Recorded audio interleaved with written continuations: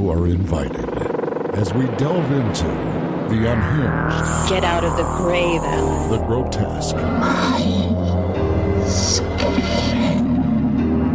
And the bizarre. Speaking. What do you want? To dedicate a killing to you. Whether you asked for it or not, this is Late Night Psychorama. Good evening, everyone. Welcome to Late Night Psychorama, the podcast where you will get two movies that have nothing to do with each other, a la the glory days of the drive-in.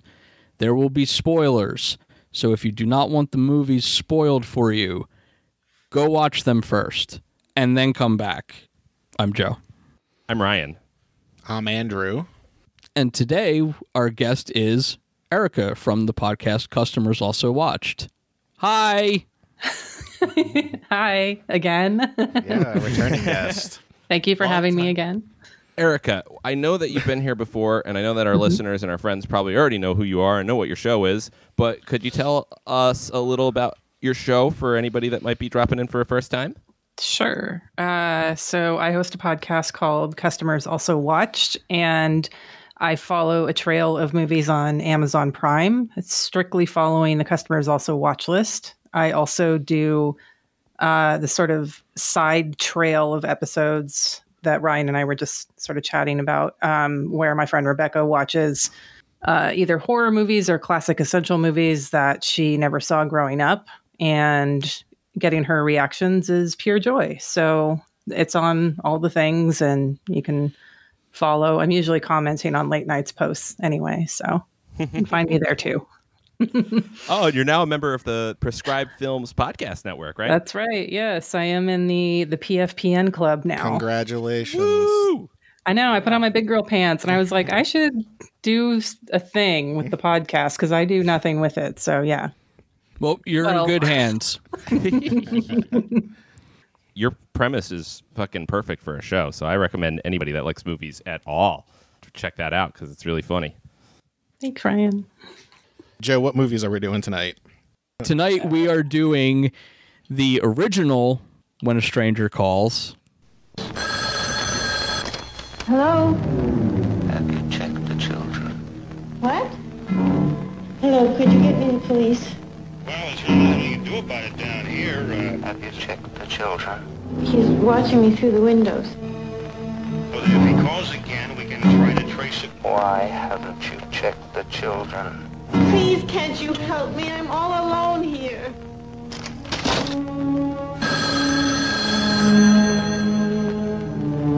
What do you want?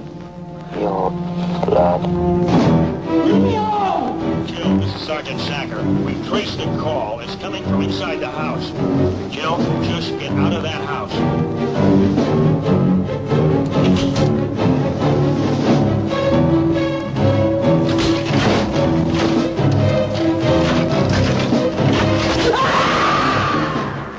And the terror just begins when a stranger calls. And we are doing Cannibal Mercenary, a.k.a. The Mercenary.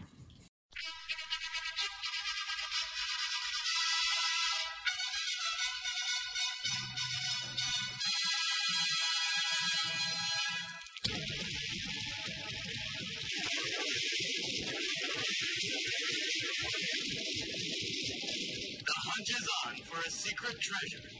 Who will get?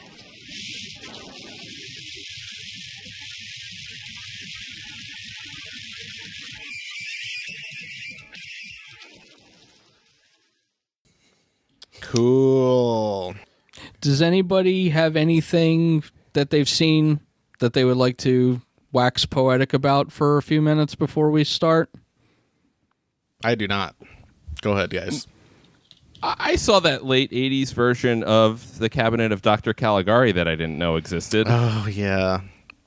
That was amazing. That was my aesthetic interest and a half, just like cranked up to 10. That was a treat. That was such a treat. I will save things that I watched because it's pertinent to the Oh. When a Stranger Calls conversation. But anybody else have anything they want to talk about? I just sorry, I'm looking at my letterbox because I watch too many and I forget. So, Butcher Baker, Nightmare Maker. Ooh. Yeah. Which was a lot of fun. Very dated, very of its time. So many triggers. And a very young Bo Svensson is himself a walking trigger in that movie. A lot of the bad F word getting used all the time in that movie. Oh. Very much. But there's Susan Tyrell and young Bill Paxton. Yeah, it was great. I like that one a lot. Actually, a movie that you guys have covered. It was a first time watch for me. John got it for me for my birthday. Was Next of Kin, so I watched that. I like that one a lot. It took a turn for me because I mean I remember the episode and you guys talking about it, but even still, like given my memory, I thought it was going to be supernatural, and then it took a different turn, and that was a lot of fun.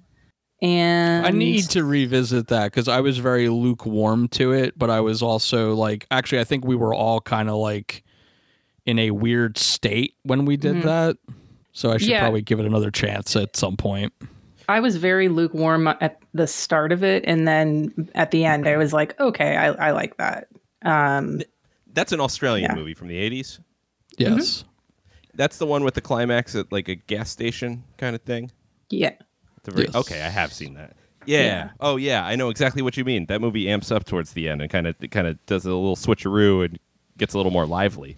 Yeah. And then one other one of note, and this was a rewatch for me, but I've been wanting to rewatch it again, and it's on YouTube, and I recommend this. I think, Joe, I recommended this to you too, was The Ship of Monsters. Yes. Yeah. That one is pure joy and lots of fun. What kind of movie is that? Yeah, I'm curious. It is. That's all you're going to say? Well, no. Okay. It's 1960. Women from Venus are going to other planets and kidnapping men to repopulate their planet. And it has singing and robots and bad alien suit costumes and Mexican pinup models with ray guns. And it's adorable and so much fun. Oh, yeah. Hell yeah. That sounds great. Yeah. We should put it on the list, boys. I'll add it. I almost picked that for this episode. I was like really thinking about it, but then I was like, I'm going to go in a completely different direction. Yeah. Oh, my God. Wait, this is maybe the singular episode where we truly take two movies that have absolutely nothing to do with each other and put them next to each other. Like literally no business being next to each other. Yeah. Unless maybe they were at a Thai movie theater in the 80s that was kind of doing stuff on the side and they're avoiding tax embargoes. But I don't know. Yeah, maybe. Yeah. Joe, why don't you tell us about When a Stranger Calls? Kurt Duncan was put away in an asylum after he terrorized a babysitter and murdered the children she was sitting.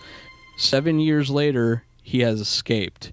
Can the PI hired to find him get to him in time? Will Duncan come for the babysitter again?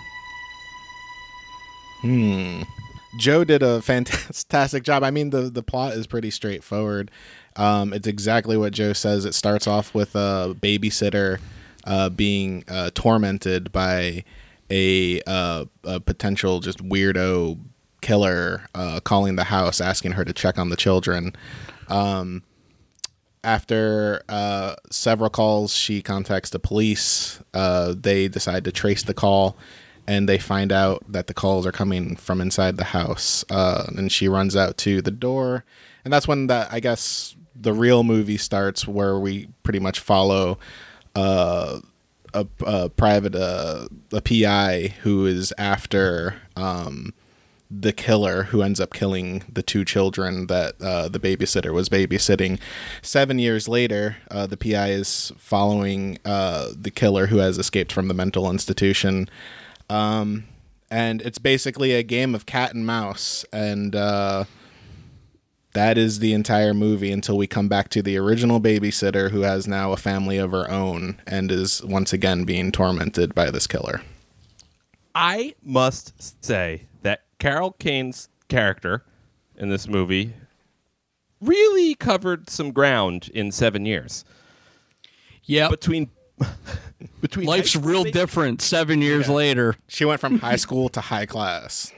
Yeah, really high class. Banquet dinner name in newspaper high class. Yeah. With at least one child that she must have had like a year after the events of the first 20 minutes. It was like trauma-related sex as like maybe it's just instantly was just like I need to do away with all of this. I need to replace these children that have died. Yeah. Yeah, she took it real personally. Yeah.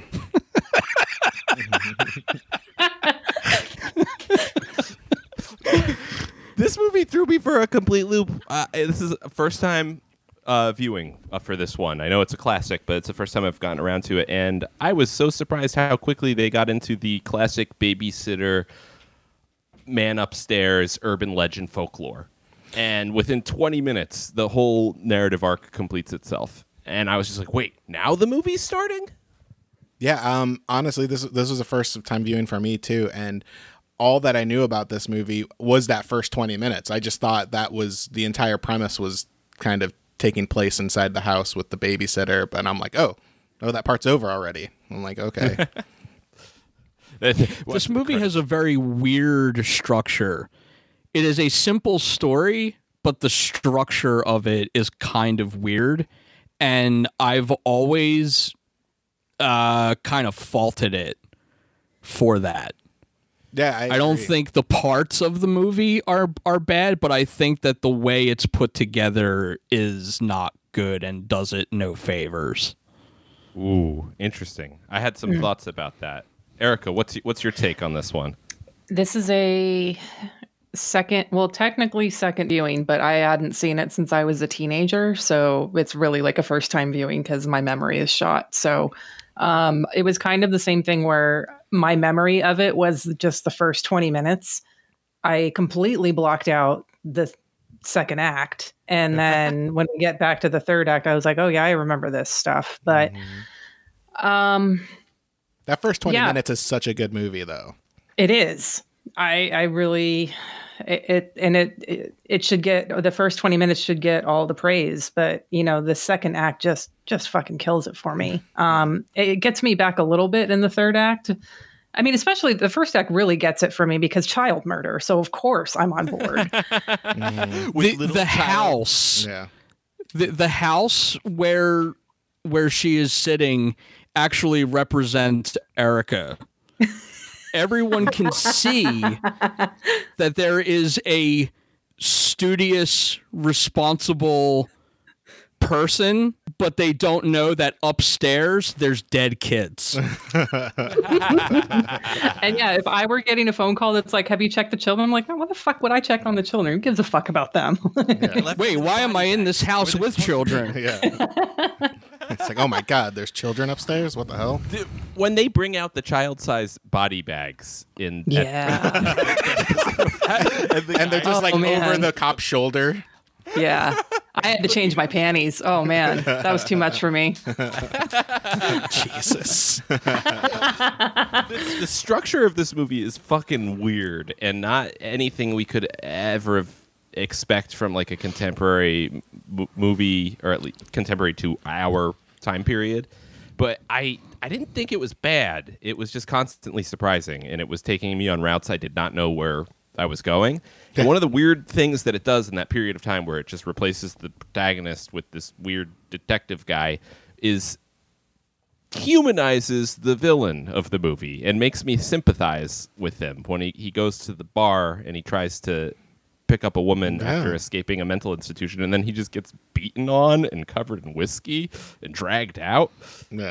I was like, oh no, this is just mental illness being misrepresented, and now I feel bad for the guy. Yeah, especially when there's the one scene where he's in the bathroom looking in the mirror and like just reflecting on the slaying, and then he just starts freaking out, and then we get to see that he's just naked. And it's just like, oh, this is weird. It's like, I don't know how to feel about this. Yeah, you're supposed to feel horny when you see a naked man. Well, then flashing in I a felt mirror. the right feelings then. I'm pretty sure that in real life, Colleen Dewhurst could have just beaten the shit out of him. Yeah, I think so. I find that's the woman that he tries to court in the bar. Mm-hmm. Yes. I find it strange that she's not at all startled he followed her home. I kind of felt that she was just putting on, like, she's like, oh, all right, this weirdo followed me home. I don't want to freak out and alarm him. I'm just going to act like this is totally fine and just get him out of the door. Because as soon as he does leave, she bolts up that door. Yeah, she does play it kind of cool. Like, yeah, someone like that who I would expect them to play cool if I saw them grizzled and old and drinking in a bar alone. Yeah. If you had been married to George C. Scott twice. She was married to George C. Scott twice? Twice, yes. Not once, but 2 times. Twice. They remarried a few years later after they had divorced the first time. That's amazing. What else? What is her career like? Do you know? Do you have a good proximity of that or sense of that? To be honest, I don't know it well. I just know that it was very long and that she was in a number of things, stage and screen. One thing that probably was mega popular that people might recognize her from was the Anne of Green Gables series in the 80s. Oh, I would never recognize her from that. What is that? Yeah, you would not, but a lot of people would. Erica, are you familiar with her career? She was in The Exorcist 3 with her twice husband. Wow. Is she in it? Mm-hmm. Wait a minute. Is she the voice in The Confessional? Yeah, it says Satan voice on... Oh. Wow. That's a funny thing to have your Letterboxd. ex-wife do in the movie that you're in. Yeah. Yeah. And they were It not says married uncredited. by then. Oh, that would have been funny if they were like on the brink of divorce. And he's like, yeah, just make her that Satan voice. Whatever. Was this divorce part 2 or was this divorce part 1? No, they had already been like divorced the second time for years at that point. So I guess they were just still friends all those years later. Another fun fact, Kevin Corrigan, that actor who's in a bunch of wacky shit, is an altar boy in Exorcist 3. Yeah. Yeah. Who would have thought? All right. So we've talked about the structure. Does anyone else think it's also weird that he somehow finds his way back to Jill? Because I think that's kind of weird too. Yeah, I mean, how did he know they were going to a restaurant and like how to call Newspaper that place? clipping. Oh, is that Yeah, where the banquet is? Yeah, I think there's something about it there. But at the same time, like, what are the odds of that? They definitely phoned that one in, but like all urban legends, they are all phoned in. And so I got to give it that much credit, but it is funny. From inside the house? Oh, yeah. Was the, wait, got him. Was Black Christmas the first one to do that? The calls are coming from inside the house? Black Christmas was not the first one, but Have we talked it about this was. before? I don't think we did, honestly. We might have privately, but not on the show, I don't think. Are you talking in the bathroom? Oh, yeah. Yeah, when one of our bathroom trips. Yeah, East Coasters only. Yeah, but Black Christmas was not first, but it was, I think, the first one to do it on a movie that had like any impact. I think there's one or two movies, like small movies before it, that also did the calls are coming from inside the house. Foster's Christmas is 1971's U.S. short film that has it, and then the next sighting is Black Christmas. Oh, so it's the first full length then. Yeah, as far as Wikipedia is concerned. Oh, well, you know. Speaking of shorts, by the way, so the first 20 minutes of When a Stranger Calls are basically just a restaging of the director Fred Walton's short, The Sitter. From the year prior, right? Yes. or 2 years prior, 1 or 2 years. But yeah, that's 78. literally what it is. It's a nicer made version of it. That makes sense. That must be why it feels like such a completely different movie. It definitely... Yeah, because it's the one that he cared about. Yeah. It's like, yeah, and then just have the next act, the cop chasing. The next act is pretty boring, so... The next act is not a cop chasing the guy. It is a private detective who decides that he is going to execute the guy. Yeah, with needles? With needles that he throws. Yeah. And that he gets approved by his former, I guess, cop person that he worked with that might have been under him, or a partner who is now higher up in ranks. Mm-hmm. It's just a police-sanctioned murder. If you do this, you got to do it right. Yeah.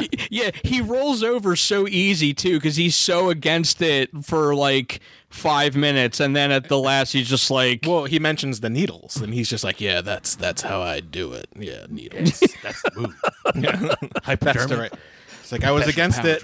I initially was against it, but you mentioned the needles, and yeah, now I'm on board. I gotta admit, the needles just really excite me. You can have this one. Gonna go take care of this mustache.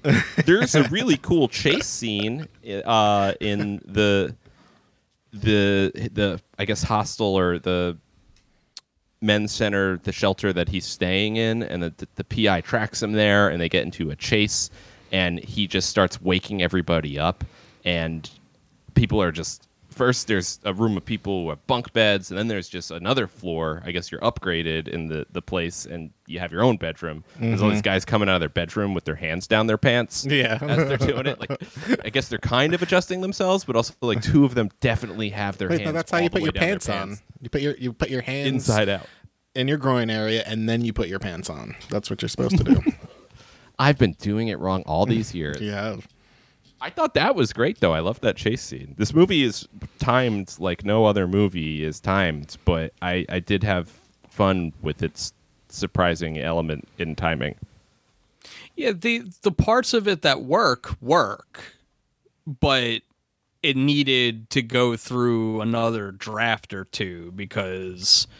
Yeah, tighten it up a little bit. It hangs very tenuously together, mostly due to that weird second act of the movie.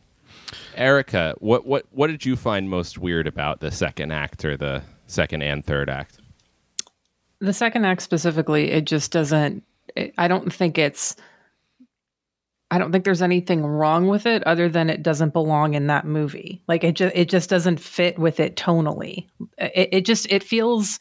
Everything feels out of order in this movie. Yeah.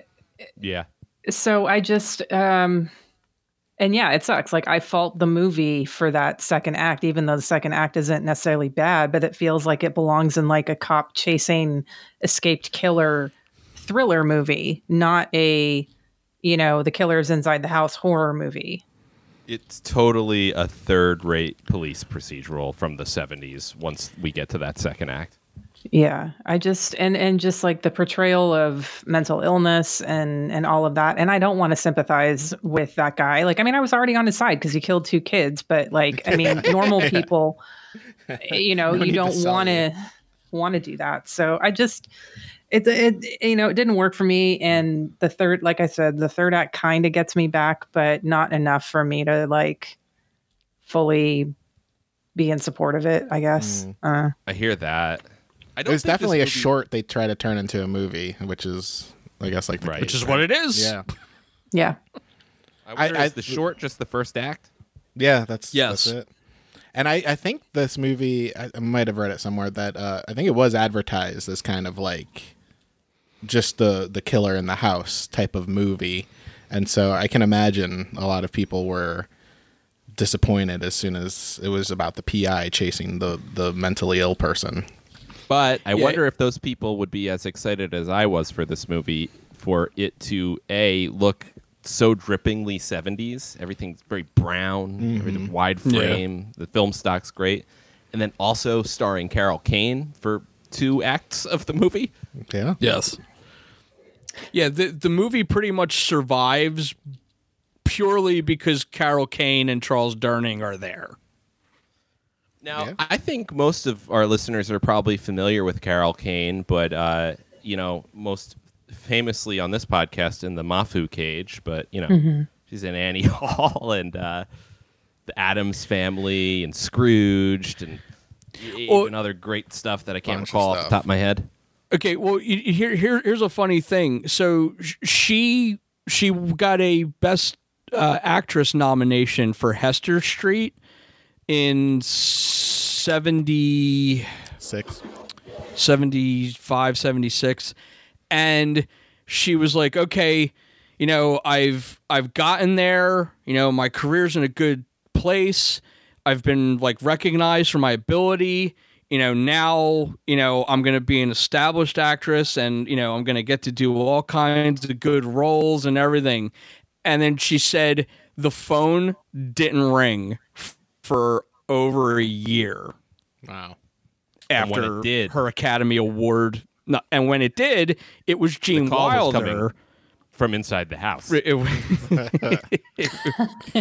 That would be weird if Gene Wilder was just in your house. But if it was Gene Wilder, I would allow it because it's Gene Wilder. Like, I want to be covered in your blood. Yes.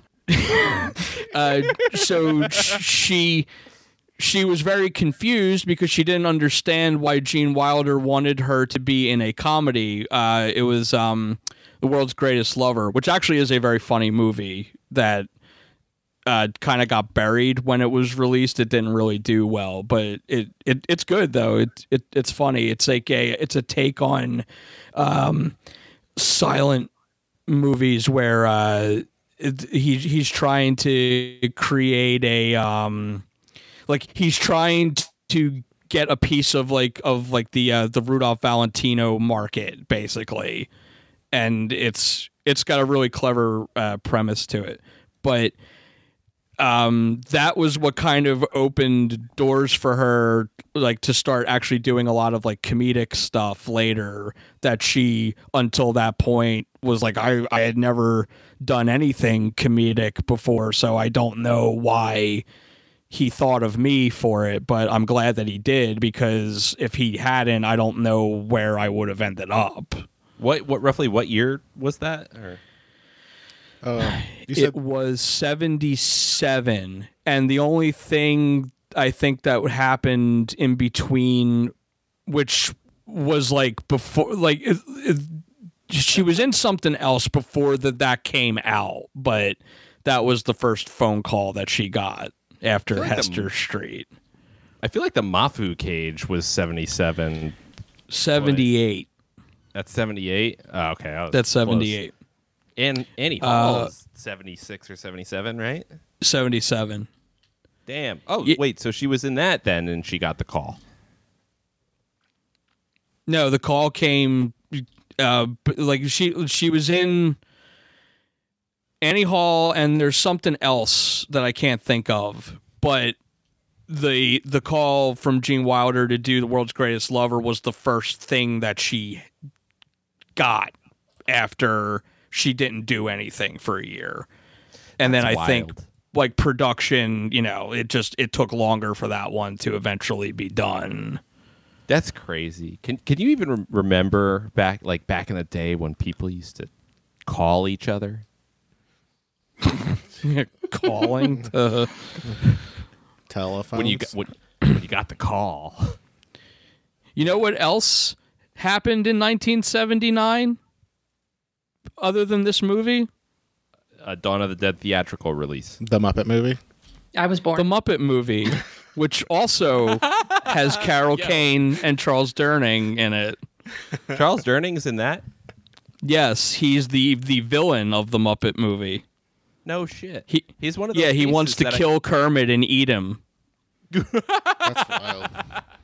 That is what the villain wants to do to Kermit the fucking Frog? He has a chain of frog leg specialized restaurants, and he wants Kermit. Yeah, he wants those talking frog dead. legs. Yes. Kermit just wants to make it big in Hollywood, like me, right? Right. You are Kermit. Oh wow! I always thought I was the Kermit of my own story. They are also both in Dog Day Afternoon. Shit, that's right. So I'm not really familiar with his career, other than that he's a face that I know. but yeah, that's pretty much it. He's been in a fuck ton of things. He was in like Dark Knight of the Scarecrow, which is a personal favorite of mine. I still got to He's see in. that. Erica, what are your feelings on Dark Knight of the Scarecrow? Yeah, I'm with Ryan. Sorry, haven't seen it yet. Yeah, I haven't seen it either. We can set up an excuse to watch it on a later podcast. There we go. And then Yeah, make you see that John come up watch in the it because Amazon. he refuses to watch it again. And I know that he would like it if he watches it again. All right, versus mode. Muppet Movie versus Dog Day Afternoon. Oh, jeez. That depends on the day. Yeah. Yeah, I can imagine if you're having a dog day, then there's a certain movie for that. Right, on dog days, you watch Dog Day Afternoon. Does anybody have any familiarity with the babysitter folklore urban legend? I do not. I have none, actually. Outside of horror movies, no. Scary stories to tell in the dark? No? Anybody? No. That's after my time. The earliest sighting I could find of it was in the 60s, and I really wonder what correlates to it. When was Scary Stories to Tell in the Dark actually done? Those were published, I want to say, in the late 80s or early 90s. I don't recall, but I had the first series of them when I was like a baby kid. But they are compilations. They're not original stories, and a lot of them are compilations of folklore and urban legends and limericks and sing-songs and just weird things. But it seems that this story appears in the 60s, and I wonder why it appears in the 60s, or like what people were doing with phones where they figured out they could call each other from inside the house. How did a rotary phone work that way? I guess because a lot of houses sometimes would have multiple lines. Back in You didn't necessarily need multiple lines, because I remember doing that as a kid. Like, if I was upstairs and I would, like, if I didn't want to murdering go the children upstairs and calling the babysitter downstairs. Yeah. Well, no, but like calling down, like I would call downstairs. Like you would just I wonder what's behind that, because like in my house, if you anywhere in the house, if you picked up, like there was just it was just a dial tone. I don't think right, but if you called your own number, then hung up really quickly, it would start ringing, and then the person downstairs could pick it up, and then you pick it up right after they did. I never knew that. Oh, wow. I did that all the time as a kid. I also did that all the time as a kid to my mother. I'm glad that you could remember the cheat code to it, because I couldn't remember the cheat code to it. You hung up. Okay, because I remember I think I did that as a kid, and I just got a busy signal. Right, yeah, you got to hang up for it to ring, but you got to do it quick. This story has to originate when rotary phones were still around, and I can't even wrap my brain around how that would have worked with the spinning. I don't even know how a rotary dial phone works. You just have a circle with other circles in it and numbers in between. Yeah, you just put your finger in the circle and you just pull it. Yeah. I get in trouble when I put my finger in the circle and pull it in virtually every other situation. Yeah. Well, in this situation, if only you had a rotary phone. This seems like an easy summary of this movie. Does anybody have any really juicy thoughts they want to get out? Yes, I do. Good. But you guys go ahead if you got something. I think Erica, Joe's got something more interesting than me. I just have a quick note here, and I'm going to apologize in advance for this. So the villain, Tony Beckley, he's the killer. Kurt Duncan. Yeah. He also played the villain Harrison Chase in parts 1 through 6 of The Seeds of Doom and Doctor Who. Yes. Sorry. Oh, there we go. It lives. Sorry. I've been scratching my head trying to figure out Doctor Who references without any knowledge of Doctor Who. Just to keep that torch alive. Okay, I looked up Tony Beckley because I was like, well, what else has he been in? Because I know his face from other things. Immediately got angry. And then I looked at the IMDb and I just stared at it. And you can't escape it. Can't. Wow, it's all in good fun. Joe, what did you have? You seemed like you did have a really meaty thing to say. Okay, I'm going to say maybe controversial opinion time. Whoa. Though I'm not the only person that I've heard say this, but I would imagine that most people would call this sacrilege because they completely overrate this movie. mean, decent as it is, and an excellent 20 minutes in the beginning as it is, but the sequel, 1993, Showtime, When a Stranger Calls Back, superior. Wow. Ooh. I've not. Maybe not to the original's first 20 minutes, but then again, it also doesn't necessarily try to do that. But overall, all around, better. Wow. I can't imagine anything made for TV in the early 90s being better than virtually any movie from the 70s. It is. Structurally, it makes more sense. Overall performances are better. They kind of do this neat thing where you think you're going to be saddled with this one character, the sitter that we are dealing with in this movie, and then you're not, because she ends up in a hospital bed and kind of taken out of the rest of the movie, and it becomes focused completely on Carol Kane and Charles Durning, and they're reprising their characters from the original. Oh, that's interesting. That might be worth a view, though it does seem equally unconventional. Well, I mean, like, that's a Hitchcock thing. That's, you think you're getting one character and then you're not. Like Psycho. Amazing you bring up Hitchcock, because the first thing that my brain went to at the end of the first act of this movie was Psycho. And I thought that was what was happening, and that was where we were going with this one. And we kind of do, I think, a little bit. Yeah.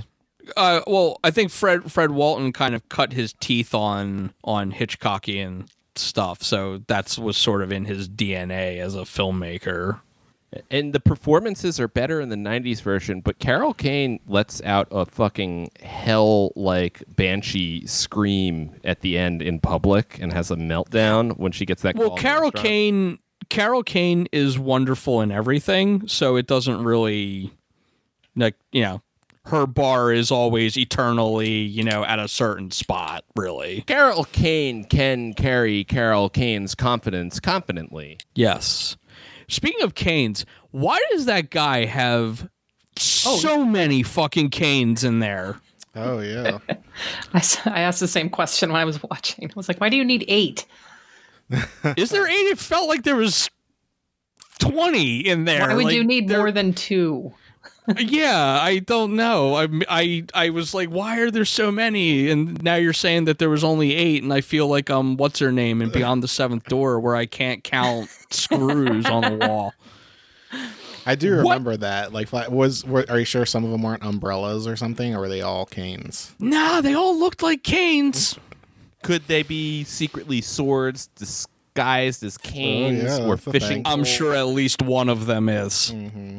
And not because he's going to use it, but just because he thinks it's cool. Oh. He's a doctor. Hey, did anybody find anything in this movie effective? First 20 minutes. Yeah. Yeah. And it's funny because I know this is probably like a known fact, but when I had not seen this movie before, and it is very... I was thinking like Scream the entire time, like for the first 20 minutes, and I know that's like...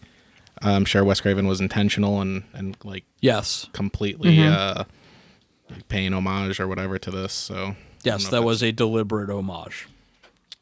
Cool. Yeah. It was. It is. Yeah, it's the best part of the movie, and I can see why that has. I mean, lest we not forget, a cop is trying, or an ex-cop is trying to assassinate a mentally unstable person with syringes that he throws. Yeah. Yeah, I mean that it sounds wacky and fun and stuff like that, but it's not what when I put this movie on, I did not want to see that. I wanted to see the first 20 minutes. That's what I was expecting, and it's well done. And I can see that being the main reason why it's probably overrated, as you said, Joe. Yes, you wanted to see Black Christmas. Yeah. But instead you got just like not. a kind of like a typical 70s like kind of cop chasing criminal. Yeah. It's It's almost, and I don't mean this to be as a derogatory thing, but like it's almost made for TV. Yeah. Yeah, I could totally see that. We get some really grisly flashbacks, though, that I think are effective. Oh, yeah, when you just see him bathing in the children's blood. On the bed, and he's looking in the mirror, and he's naked, and he's having that flashback. Yes. Then also his beating that he takes in the bar, and the guy gets up, and it's just bloody knuckles, and it's like probably a mishmash of like, the bad guy's blood on his knuckles, but also his own raw knuckles. From the guy pees beating on a him person. while he's on the ground. Oh, wait, that's the next movie. Sorry. Yeah, that's a bunch of times. Too many times in the next movie. I love it. No, there's a perfectly good waste of wild turkey in this movie that I don't understand. He just empties it all over the guy. Maybe Yeah. I'm like, I hope he paid for that. Yeah. And why would he? Right? I'm going to drink more whiskey at that. Chin chin. Okay. Yeah. All Are we right. gonna anything else we want to add? No. No. All right, everybody. Is that a thumbs up? Let's start with our guest. Yeah. I mean, if you haven't seen it, the first 20 minutes make it worth watching. But it sounds like you didn't really enjoy this. It's fine. It's one of those movies that it's just fine. Like the first 20 minutes are just great. So I can't completely discount it, but I guess a very soft thumbs up. Mm-hmm. Yeah, I agree. I say you have to watch this movie, but it is kind of the second act is a bit flat, comes off a bit flat, and it's kind of bleh. But got to watch it. So I give it a flaccid thumbs up. Flaccid thumbs up. So we got 2 flaccid thumbs up. Joe. I concur. It's a flaccid thumbs up. I think it's worth watching, but it's not all it's cracked up to be outside of the endlessly talked about 20 minutes in the beginning. Shit. I might be the odd one out. You loved it. I know you did. Yeah. I didn't love it, but I give it a solid thumbs up in the sense of that it is a world and an era that I like to live in. And I really appreciated how unconventional its narrative practice was in the sense of the words that it kept me plugged in. Where it's just like it pulled the rug out from underneath my feet at the end of the first act. And I really wanted to know where it was going from there. With that said, it does fall way too much in the police procedural 70s style cop chasing bad guy role. But it's full of so many rich little nuggets like Private Eye bursting through doors like Kool-Aid Man as they blast off the hinges and throwing syringes at the bad guy, and the bad guy having flashbacks where he's covered in child's blood, and friggin' the homeless man that's trying to sucker him into it just feels like a little perfect articulation of things I've seen in real life in it. Carol Kane at the end, can't beat her. Her scream and her panic and her meltdown just, I think, really seals the deal and protects the movie from going too poorly in the wrong direction. Though there was that lovely little bit where she's tucking her kids to sleep and her little girl says, "I love you." And I absolutely did not want to see that little kid murdered in any way, shape, or form, which made me just want the movie to end with those kids dead, just so it would hurt me extra special in that 70s grindhouse trash movie way. But thumbs up. Cool. I think it was decent. I did forget about that scene where Charles Durning just blasted through those doors and the hinges. They came off their hinges. That was really funny. It's right after we see the men with the hands down their pants. Yeah. This is the one of those two things. I was eating popcorn. I'm like, yay. All right. We'll be back after this word from our network. You're listening to the Prescribed Films Podcast Network, home to hundreds of hours of free podcast entertainment. The shows on this network all have a common goal: providing you with the best discussions about movies and other forms of entertainment media. The PFPN hopes to fill your earholes with audio joy. Visit our website with links to all the other amazing shows at www.thepfpn.com. Thanks for listening.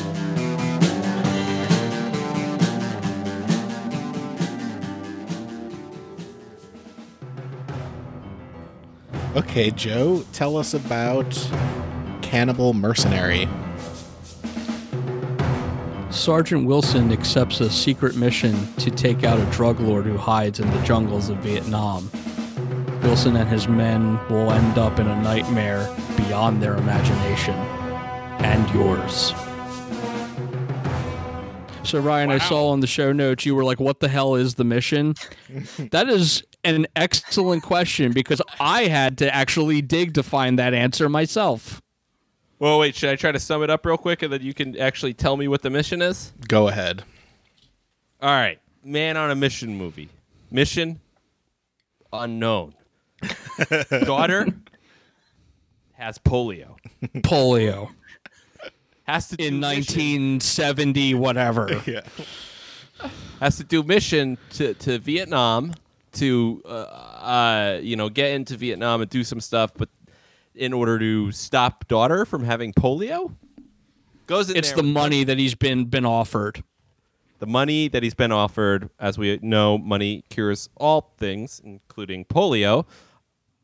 Goes to Vietnam, does some things with some sketchy mercenaries, all crooked pasts, and then eventually runs afoul of a drug dealer, North Vietnamese gang lord man who has just recruited a gang of cannibals to be his gang.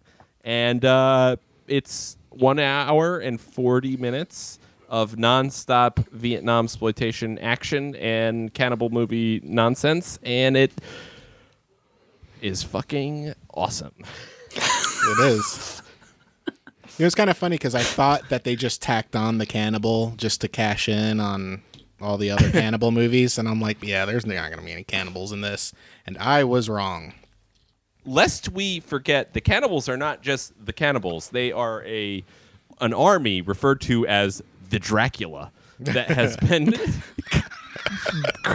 created from, I guess, locals and more indigenous people that are implied to be living in Vietnam and are also cannibals.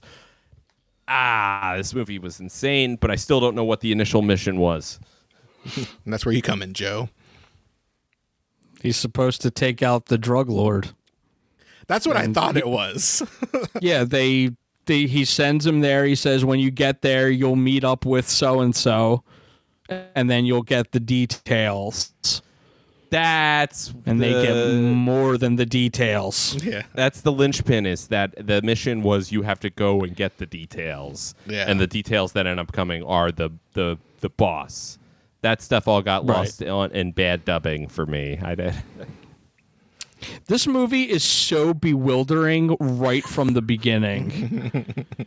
This in a positive way. Like I watched it, I sat there confused and like I was like, okay, this will probably sound really fucking pretentious and very strange, but of all the Vietnam themed movies I've probably seen, maybe with the exception of Apocalypse Now, I feel like this movie made me feel the insanity of that environment more than any other one I've seen. Yeah, like, I mean, I think it's, you know how people, like, Vietnam vets, like, being scared of, like, a bush or something with stress.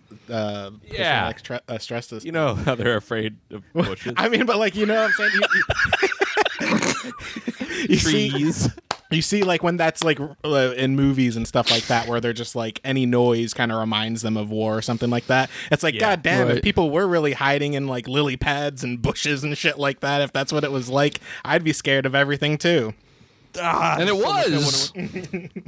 There's so much that I want to and need to unpack, but Erica, I feel like you got to explain yourself. Why did you choose this movie? Yeah, Erica, why did you do this to us?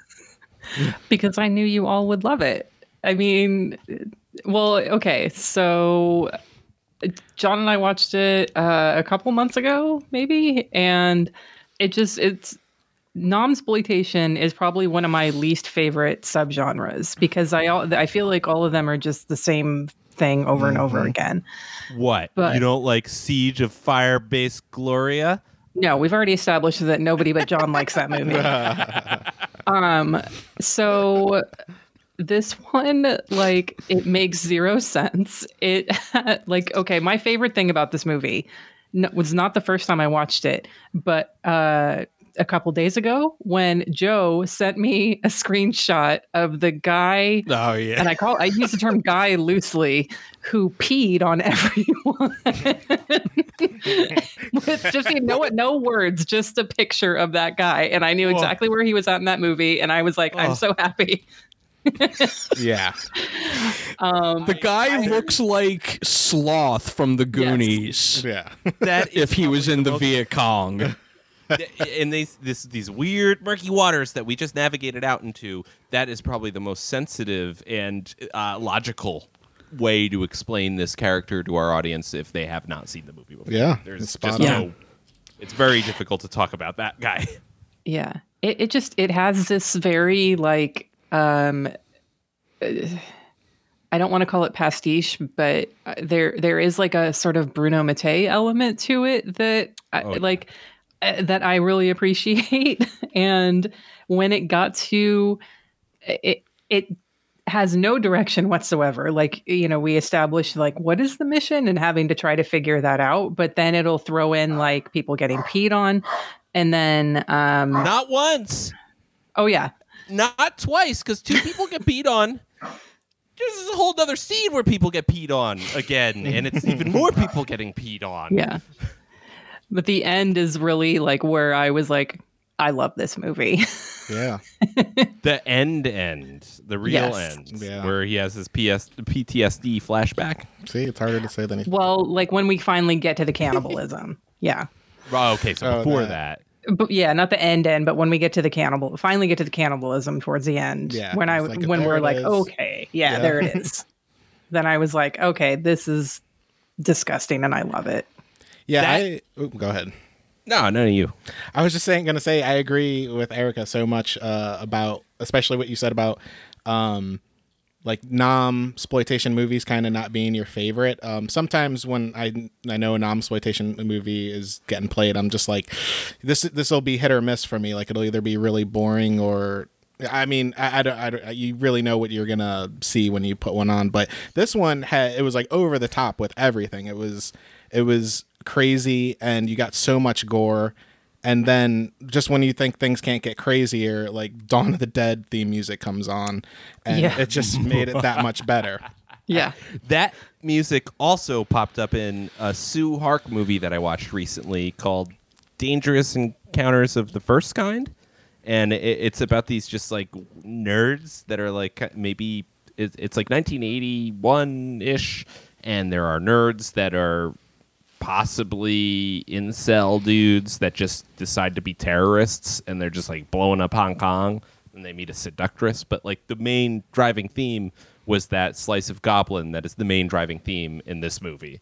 And it's just why was that so popular to steal? It just fits everywhere, I guess. Just goes with anything. Yeah, it really works. Yeah.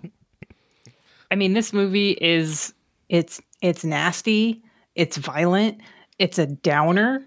The child has polio. There's people. There's a guy eating maggots. There's a guy who gets a fucking nail driven through his skull. Like, come on, this movie's. One guy gets his dick chopped off, and he still tries to rape another lady. Yes. By maybe vagina dentata. It's not really clear. Oh yeah, or what happened. I rewound that. Yeah, I'm like, I didn't understand what happened there. Yeah. That also is the same character so that right funny. before that she has joined the squad of heroes, and there's guns and stuff's blowing up, and the main hero guy takes her down. He's like, "What? Are you trying to die? Do you have a death wish?" And she turns towards the camera and smiles as a zooms in on her, implying she just decimates the fourth wall, implies that maybe she is trying to die. Wow. And right after that is when the cock thing happens. Yep. And which made me start developing headcanon. Is it just a fucking Frank Henenlotter monster in there just chomping nomskis off, and or is it fucking the baby that she has because she's pregnant? Is that the thing that's eating penises? And then that just all's dead-ended because she gets shot to death after. What's funny is that all those scenarios you suggested, like any one of them could have. I was like, yeah, it could go that way if this movie's crazy enough to do any of those things. This movie's crazy enough to do anything. Yeah. I wanted to go back a little bit with. Did anyone get the feeling that this was written for like the main guys, the mercenary guys, being like American or something, and in the end maybe couldn't get anyone, and so it's just they made them Taiwanese, like they're like that's the country they're coming from to invade Vietnam. Did Taiwan have beef with Vietnam during the Vietnam War? Like, what's going on here? No, check it. In the 70s, there were these massive tax embargoes on Western cinema that made it so expensive that American distributors would stop releasing movies in Taiwan. I'm sorry, not Taiwan, Thailand. Thailand is where this is. Oh, okay. Thailand. I'm going to say Thailand again. Thailand. In Thailand, there were these massive embargo tax issues on Western film distribution, so they just stopped getting American movies, but all these people were brought up on American movies, so then they were forced, using their economy, to manufacture their own movies, which apparently you get a lot of like Shaw Brothers wannabe movies and Western wannabe movies, like Apocalypse Now exploitation, which maybe you might find in this one. But it's interesting to see because their whole essentially what happened was in the 70s and 80s was just a wave of exploitation cinema from Thailand that were all action movies, and they were all influenced heavily by other cultures' movies. And that was just because they weren't bringing other cultures' movies into the country. So Thailand didn't have any beef with Vietnam during the Vietnam War. I couldn't speak to that. I'm gonna assume they didn't. But that's pretty interesting. It seems more reasonable. They would just make that they just want to make their action movie and use that landscape. Well, I was thinking that the entire time, and then the very end of the movie, because I'm like, yeah, that still doesn't make sense. Why would I said Taiwan, but yeah, Thailand sending mercenaries into Vietnam, and then we get to the end, and I'm like, oh, he's just crazy. He's just the whole thing was just like a weird hallucination for him. What? Thailand, I'm sorry, if I can just interject. Thailand was actually the third largest provider of ground forces to the South Vietnamese in the Vietnam War. So there was some kind of sense there. Yeah. So that nestles right into both of those niches. It's like the exploitation cinema, and then also just random nationalism against another country. Right. I just expected them to be like American mercenaries just going into Vietnam and getting killed by traps and shit. Andrew, can we unpack what you just said about it all being a hallucination? Yeah. Oh, yeah. So wait, when he's in the hospital at the end and he's seeing, isn't it all his buddies? Like all his buddies were in the beds too, like the dude playing the harmonica, and I think it's implied people that look like his buddies. Oh, I thought it was just them, and it's like, oh yeah, this whole time it was just kind of. It was just like his, his friends that he hangs out with every day, and he just had this whole like mercenary dream. I actually went to. I'm sorry. I actually thought it was he was dead situation. Oh, they're all in the Jacob's Ladder situation. Yeah. Oh, there's a sequel. It can't be. There can't be that. There is a sequel, so I don't know. I think it might have been what Ryan was thinking. Like they're just people who look like them. Because I thought they all just went great. Everyone died at the end, and this is like his PTSD, and he's thinking like, oh, that's Flute Guy. Oh, that's the guy who shot his wife. Oh, that's the guy who was mustache rapey guy and got his dick cut off or sliced off. Yeah, they all look like the same people. So I just assumed. Well, we watched like a VHS transfer, so We watched a supercut that was a DVD source and also VHS source, but it all looked VHS, and it seemed to suggest that this movie is presented and shot on a native format that looks better than the 4:3, and because some shit happened off screen. A lot of shit kept happening off screen, but it seemed like the blocking lent to the idea that there was potential for widescreen shooting, and I hope that's available somewhere. It needs. I think there was a German Blu-ray release that cut out all the gore, and that's why I tracked. There's a Blu-ray for this. Bizarrely, I want to own it so badly with none of the gore in it. Yeah, know, that right? would make it not fun, but yeah. What a waste. Well, I don't know, because there's beyond the gore in this movie, we get a lot of stuff that is just bananas and is a lot of fun. Particularly, one of my favorite scenes. No, yeah, the gore definitely adds like 30% of the fun, I think. I guess as long as the pee is still in it. Right, exactly. Not just one pea, not just two peas. 4 or 5 peas. Yeah, 5 a lot of peas. The first time that the guys get peed on, they are under. Yes, let's break it down. These guys are under a bridge, and the bad guys walk in on the bridge and stop above the protagonists to take a pee, and they set it up perfectly for this, I guess, set piece where they get peed on, and they have to pretend to be still hiding while just taking facefuls of piss. But the weirdest thing about the whole scene is these guys are just standing on the bridge, not pissing off the bridge, but just seemingly pissing right onto the bridge. Like, they're not pissing off of it, they're pissing on it. Yeah. Like they could have just done that anywhere. Yeah. But they had to go to that spot of this really long bridge. Just pissing through the cracks in the wood. And these guys get this golden shower before just executing everybody. That was insane. Yeah. Also, the snake. Oh, when yeah. the one guy catches the snake. Like he wrestles with a real 30-foot boa that's like clearly trying to bite him. Get the dubbing. Yeah, he's just like, oh, you little slippery fella, or whatever he's saying. Here, I'll read it to you verbatim.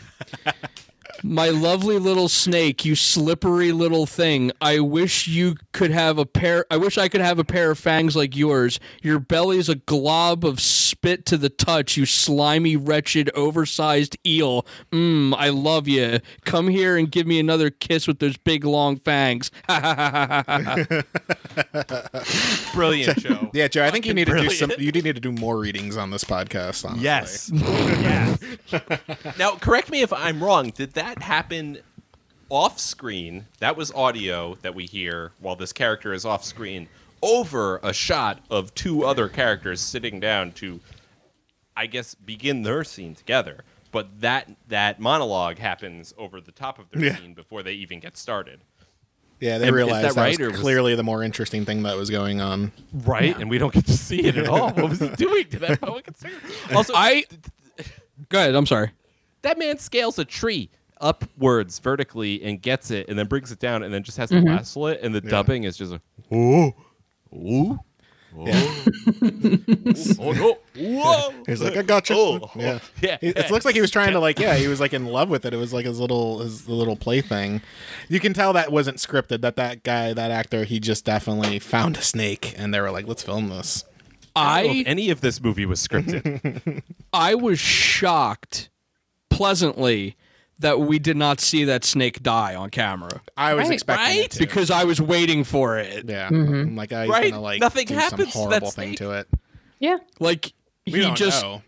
made a friend, I guess, and that was it. Yeah. The end. That snake died. You know it did. I'm sure it it's got dead peed on at some now. point, but Well, they can live for yeah, not necessarily. It might still be alive, depending on how old it was. Yeah. Erica, what did you just say? Oh, I was saying the snake is dead now, probably, but yeah, it's true. It could still be alive if it didn't die in the movie. They just took it off screen in the movie and still massacred it with a machete for no reason whatsoever. Yeah.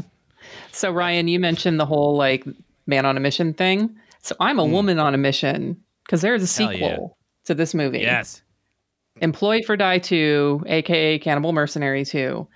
And I have no idea where or how I would find this movie, but apparently there is more flesh eating, and there is a scene of a man making out with a monkey. What? Oh, I need to see this movie. That sounds like it would be a movie that would be illegal for us to watch. There's a reason we It can't should find be. It should be.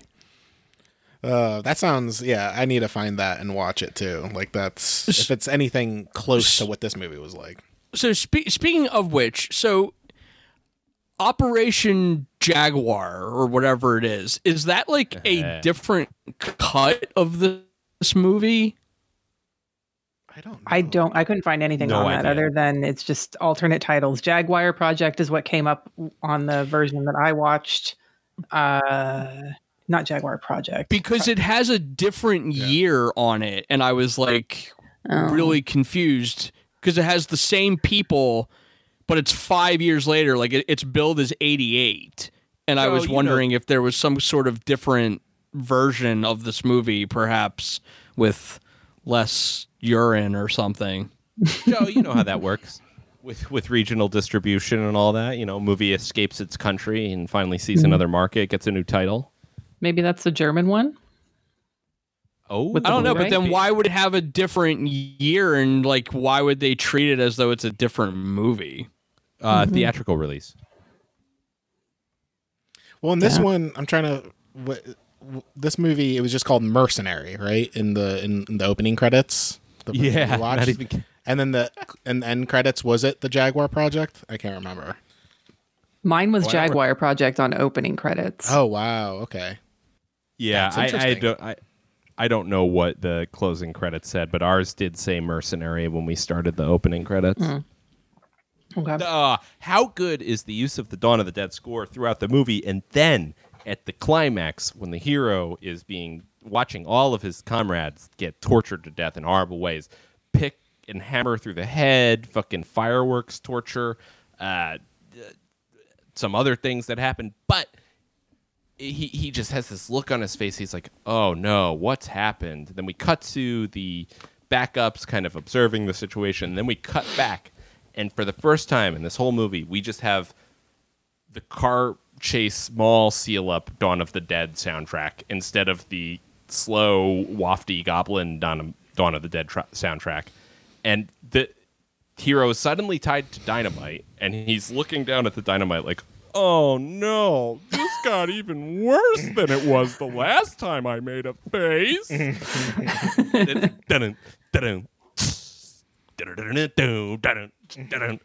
Yo, that movie picked up so much for me when that happened right there. For no reason either. It's just it's no reason that should have worked that way. Yeah. It just did. Joe. Yes. I want to know what your favorite part of this movie is. Got to type it out first. My favorite part of this movie. Yeah, which organ of like gore or limb severed was your favorite part? The spike through the head was good. Yes. I especially liked the hanging where everyone was clearly just in a harness.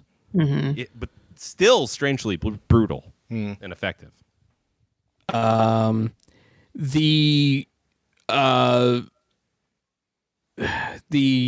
The standoff where the woman is screaming with the gun to her head, that they do like the Sergio Leone, oh my god, good, the bad, and the ugly frame jumping like for an obnoxious amount of time. Too much time.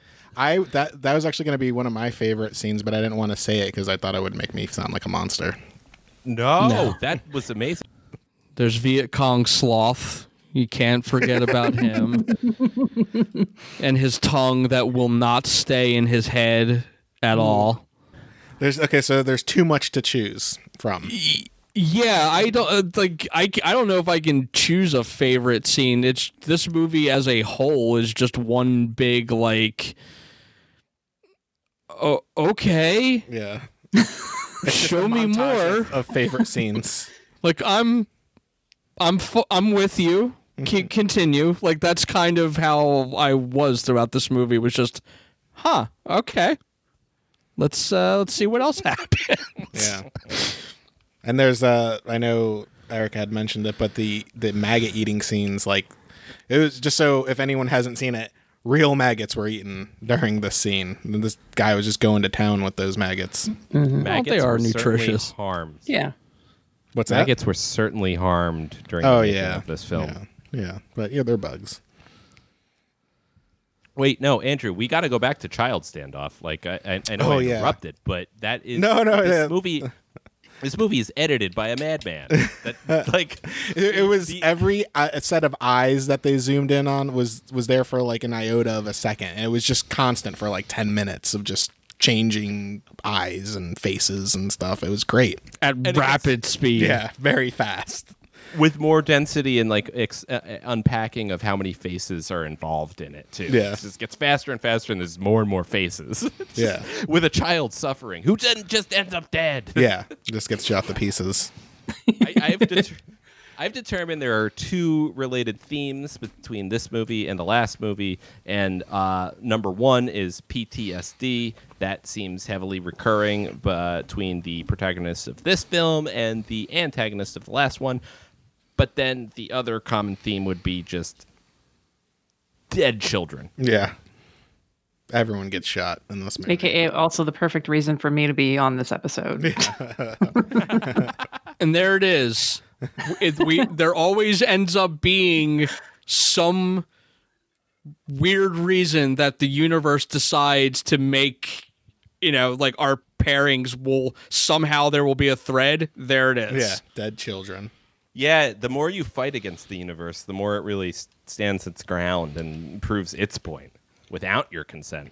Mm-hmm. I'll kill all the kids. Yeah. And bathe in their blood. Oh, my God. Too many pea gags in this movie. Maggot bricks and pea gags. How many men are in his squad, by the way? So I felt like it kept changing. It does. It does, rather. He has like 5 guys at the beginning, and then they seem to get knocked off, and then there's just a replacement batch of guys that are similar guys but different. They're less archetypal. Yeah, I kind of lost track of who was getting picked off, and I would just be like, oh, no, it's the same core group of guys to the end. Nah, they all get picked off, and then he links up with the lady, and then the second woman to enter this film is working with him to provide him with the information of his actual mission. And then from there just seems to be a whole new inexplicable swatch of comrades on his core team, right? Well, you still had the guy who was a little rapey, and then you had the guy who killed his wife. I thought rapey guy got killed by traps because he made it to the end, didn't he? Yeah, he lasted. Yeah. It wasn't just we're not just new guy and just assuming the properties of the other guy. I think he had maybe he had a very distinct face. Somebody else who got impaled in the water. I don't think that was Rapey. Yeah, I thought it was him, but it was actually Mustache Man number 2. It was the guy who was helping Rapey guy. Right. Yeah. But yeah, I did think he died, and I'm like, oh wait, no, there he is. He's still with us. Okay, so one thing's clear is none of us are actually certain on what happened with any of the characters. No. That aren't the main character of this movie. Yeah. No. Well, there's that one scene where they were crawling through the muck, and all of a sudden one of them triggers a muck trap and like gets chopped in half. Like we kind of don't really see it, and I'm like, who is that? Was that a main guy? I don't know. And somebody gets thrown into a pit of quicksand. And then you just hear him. Don't know. This help me! Quicksand, help! This is quicksand. Yeah. Well, everybody else is they're being picked up and bashed into trees. Like their crotches are being slammed into trees, and their sides are just being slammed into trees as 2 larger men just carry them by their ankles and wrists. And that's such a staple in these non-exploitation movies, is just traps everywhere. And I feel like this movie is definitely up there at the top with that.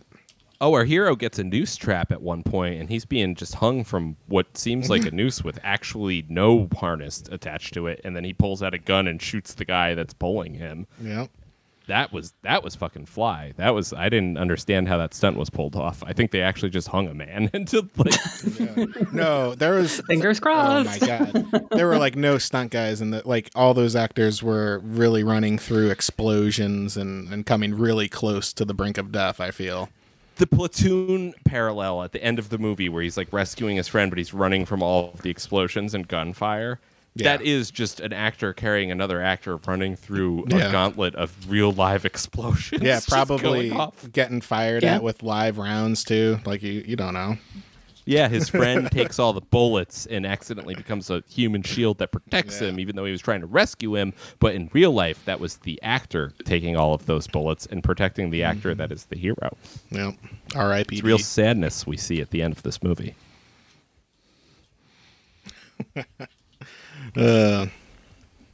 Is the urine real, though? Has to. Yes. If anything's real in this movie, it's the urine. I don't think they had the budget for anything fake. Yeah. They're like the actors are like, can't we just use water? It's like, no, real urine. We're trying to be real here. We want to be genuine. Hey, man, you're dehydrated and you're in the desert. Just drink your pee. Is that a thing? Is that real? Is that yes. Yeah. Everyone does it out here in L.A. Yep. Wow. Okay. That's what Bear LA's Grylls not has taught me. That's what? That's what Bear Grylls has taught me. Nobody? No, I don't know. Survivalist. I like that. I don't know why I did. I know, it's man versus wild guy. I'm with you. Okay. Thank you. At least I can depend on you. You roll your eyes. Oh God, firework torture. This movie was you know what the big crime about this movie was, and it I'm like thinking of all the possible crimes. Wow. it's that I watched it alone. This is definitely a movie you should watch with like a big crowd or something like that. Like, I mean, it's fun by yourself too. It's not a bad thing, but this is like a crowd pleaser for sure. Totally. It's a party. It's just nonstop party for the people that like the things that we like. What's great about this, even if you did watch it on your, it's not waste. It's like there are some movies where I'm like, oh, I wish I watched this with like with a group of people, just because one, it was good enough for me to watch, but maybe not again. But this is one of those movies where if you put it on, I'm like, I'm watching it. It's fine. This is one of those movies that I will put on again for reasons that I will not even understand why I'm doing it. Yeah. Yeah. Just because I just feel like, I don't know, maybe I should just watch that again. Your kids are like watching cartoons together and having a real like, nice like kid moment, and you're just like, you're like, Cannibal everybody Mercenary. Let's put that on. Get the fuck out. It's time for Cannibal Mercenary. I think that like if in the next marathon that any one of us curates, I could easily throw this on and watch it again just to see how new people respond to it. And everyone will love it. Yes. Sick pick, Erica. That I really appreciate that. Thank you. Yeah, I was. This is the right forum for appreciation. So. Yeah, I was surprised how much I really dug this movie. Would you show it to Rebecca? No, God. Nope. She's not there yet. Not there yet, no. Or I don't even think I'm going to cover like more mainstream cannibal movies with her. I love that. Really? None at all? There's two words that exist together. I know, mainstream cannibal. No, I don't know. We'll see how the rest of the year goes. She is doing Texas Chainsaw Massacre in May because National Brisket Day is coming up. So we'll see how that goes, and then I'll see if I can do cannibal movies. Okay. Did you give any consideration to Necromantic? You know what? You and John both keep pushing that, and like for the love stories. No. I got to get that under my belt. That's a sequel. Well, we'll keep that in mind. But Joe, I mean, she is going to be doing a Bava episode soon. Oh, wow. Not soon, but by the end of the year. So I'm going to be calling on you for that. Yes, please do. Yeah. Joe's the man for that. I wish I still had my book. What book? Your Bava book? Yeah. What happened? I was hard up, and I knew I could get money for it, so I sold it. I know that feeling. Like, and you know, it's funny that the guy who bought it from me even said to me, like in an email, like when we finalized details, he even said, "Are you sure?" Wow. Yeah. Giving you a chance to back out here. Yes. That's a cigarette ash to the eye. Like, no, I'm not sure, but I need money, so. At least you know it's going to someone who appreciates it. Well, it would have to. I mean, I don't know who else would buy it unless you were also a Bava tard. He's just some sycophant that just wants to rip the pages out of the book and eat them. Ah! No one else can have it but me, and it's my dessert. It's my dessert. I'm going to have nightmares later. Oh. Is that it? Did we cover everything? Is this movie a thumbs up or a thumbs down? This thing is a wild thumbs up. Yeah. Yeah, definitely. Thumbs up. A severed thumbs up. Big thumbs up over here, throbbing, pulsating. I'm going to introduce this thumbs up to all of my good friends. Pissing all over the thumbs. Yeah. Great. Awesome. That's awesome. Which of the two, I guess we all prefer this one, or is that what's Yep. the deal here? Yeah. Which is bonkers to say, but yep. I don't think I could have ever imagined myself saying that about this movie, but I am saying that about this movie. Yeah. There you go. The entire time I was watching, I'm like, I can't like this more than When a Stranger Calls. Like, there's no way. That sounds like almost blasphemous to say, but yeah, I had way more fun watching it. Yeah, it's true. Erica, can you tell us where to find your podcast and when the next episode's dropping? Yeah, it's on any podcatcher you can listen. Just type in Customers Also Watched, you'll find it. Best place to follow is on Instagram. I'm the most active there. Also on Twitter at CAW Podcast, or Facebook, Customers Also Watched. Letterboxd is also a good place to follow, just because you can see, my ratings for the movies, not just in the podcast, but everything that I'm watching, which right now in quarantine is a lot. Let's see, upcoming episodes. I've got Psychic Killer, The Whisperers. Some Rebecca episodes I have coming up include Texas Chainsaw Massacre, Hills Have Eyes. What else? Oh, we're doing a Gene Hackman-a-thon episode. And lots of good stuff planned for her. Awesome. Thank you so much. Before we close out, there's something that I feel like I should address because this dawned on me the other day. So, Erica, your your post with your logo and whatnot, and it has all of like the little, podcasting logos and stuff. Mm-hmm. So when I was creating our new template that we started with the Tenebrae one, I was like, she's going to think I ripped her off because I actually did the same thing in the corner, just with Spotify, Stitcher, and Apple. And then a thought occurred to me, and then I felt really bad because I did not even realize, I did not do this intentionally, but I actually stole your colors, kind of. I do not own the colors. I do not own the logos. It is all. I know, free but love, Joe. I know, but I did not do that on purpose. In case that had crossed your mind, I really did not do that. I did not. Okay. I didn't think of it that at all. So don't worry about it. Because you changed your color palette slightly. Like the yellow was gone and the blue was not as prominent.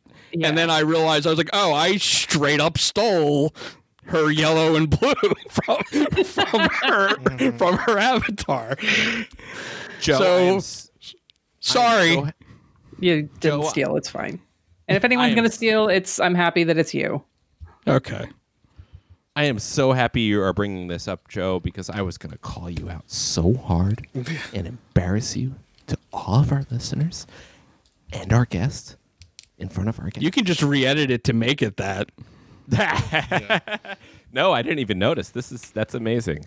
Ryan holds supreme power over us all. Just start right now, Ryan. Joe, why did you steal Erica's logo? And that's just what we'll start with. Joe just starts talking like Alex Jones. Yeah. I'm a man. I feel things. Yeah. I take what I want when I want. Turning the frogs gay. Next time on Late Night Psychorama, we are covering and watching The Fan from 1981. That's the American movie. And The Forbidden World from 1982. And Joe, who do we have joining us? We will be joined by Jared, who will fit right in. Long-time listener and friend of the show. First-time caller in. Yes. Yeah. Can't wait for that. Andrew. You can reach us at latenightpsychorama@gmail.com. We are also on Facebook and Instagram, and most active on Instagram. So, Late Night Psychorama, night spelled Nite. And if you like this show or listen to this show, God, I can't say enough about how much we appreciate those reviews. And the same goes for every show on the Scribed Film Podcast Network. Yeah, there you go.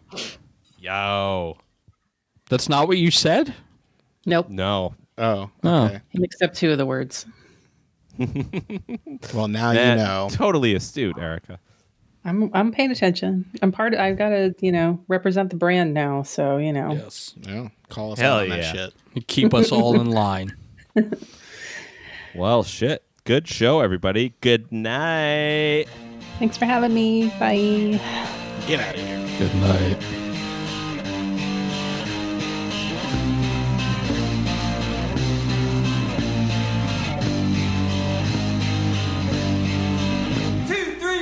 In Angola, in Rhodesia, China's got its gun in every country. There's war going on, but kill a nigga comics, keeping Africa free.